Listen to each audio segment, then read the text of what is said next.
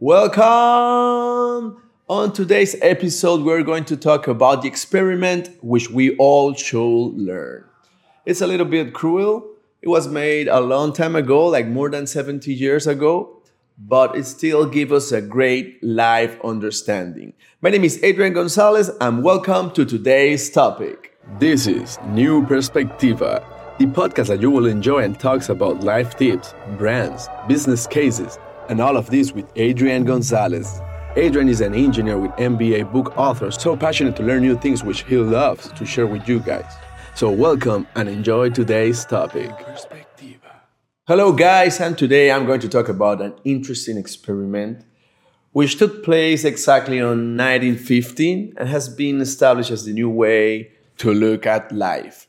And it's about a scientist called Kurt Richter. Kurt Richter was a biologist, psychobiologist, genetics, who made important contributions to science, but he also did some rude and savage experiments. He was a well-known Harvard graduate and scientist with Johns Hopkins University and did a series of orthodox experiments using water, buckets, rats that resulted in an amazing discovery. And let's start with the following.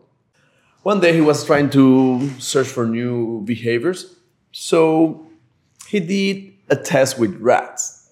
In fact, there were two types of groups, like the domestical rats and the wild rats. And the experiment consists in put some rats and place them into jars half filled with water to test how long they could cope with water, so he can study their behavior while watch them drown. A little bit cruel, but the idea was to measure the amount of time they swam before they gave up and went under. So he started with domestical ones. First, he took a dozen domestical rats and placed them in this jar, half filled with water. And the first rat, Rich noted, it swam around excitedly within the surface and in a very short time. Then he found out that the rat dove to the bottom, to get impulse. And then it began to swing around noisy. And after a little time, unsurprisingly, the rats drowned. So at the end, the rat died 2 minutes later. But as I mentioned before, the idea was to measure the amount of time they swam before they gave up and how long it took. Well, around 15 minutes. And he did the same test with a couple more rats, and the average was the same. 15 minutes was the time that the rat, support hanging before drowning. And, of course, went into death. Then he did the same with the wild ones. And these wild ones were more aggressive, more fierce. But guess what? One by one, these wild ones, he started dropping them into the water, and by surprise, within minutes of entering the waters, all were dead. The study says there were 34 wild rats, and all passed through the same process, swimming,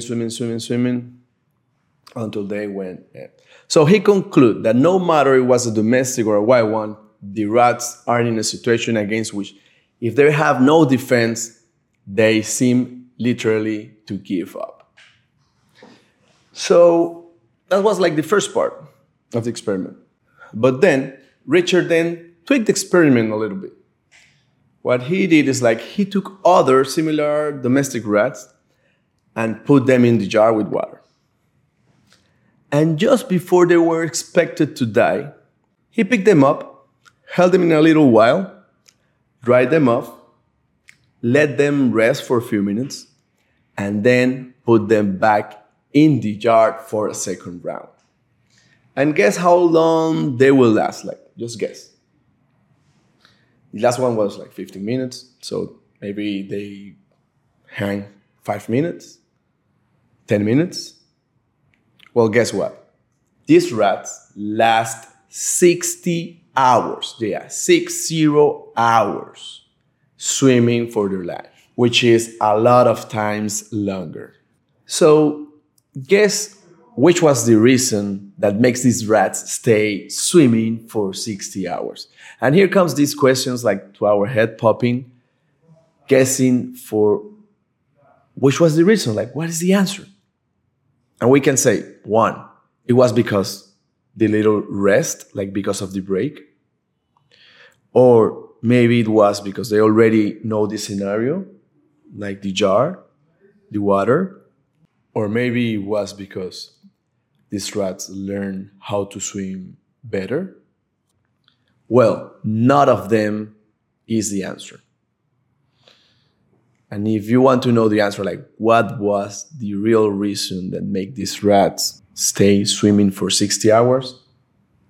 Well, it's because these rats believed, yes, the rats believe that there will be another next time, that they will be picked up back again and rescued. In other words, they believe and have the hope that they will be rescued. I always talk about motivation as fuel. Like we need motivation in life so we can be engaged and passionate for something. But I can tell you that behind that fuel of motivation, there should be hope. Hope has changed and saved more lives than you imagine. Hope is the fuel that keeps us pushing. So my advice with this experiment, with this anecdote, is like never stop believing and always include hope in the formula. The hope will be the light that will keep us moving. So to resume, the rats that already were saved and were put back into the jar last longer, 60 hours longer swimming, because they believed and they had the hope that they will be rescued again. So to conclude, there are obviously a lot of difference between humans and rats, but we should stand out like we all need a reason to fight, to push, or as explained in the experiment, a reason to keep swimming. So believe, believe, believe, because hope is the fuel that keeps us swimming. My name is Adrian Gonzalez, international author of the book Morning Zen. And if you like this episode, please follow me in this platform.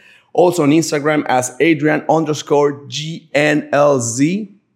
And feel free to share this episode to anyone. See you in the next one. This is New Perspectiva, the podcast that you will enjoy and talks about life tips, brands, business cases, and all of this with Adrian Gonzalez. Adrian is an engineer with MBA, book author, so passionate to learn new things which he loves to share with you guys. So welcome and enjoy today's topic. Perspectiva.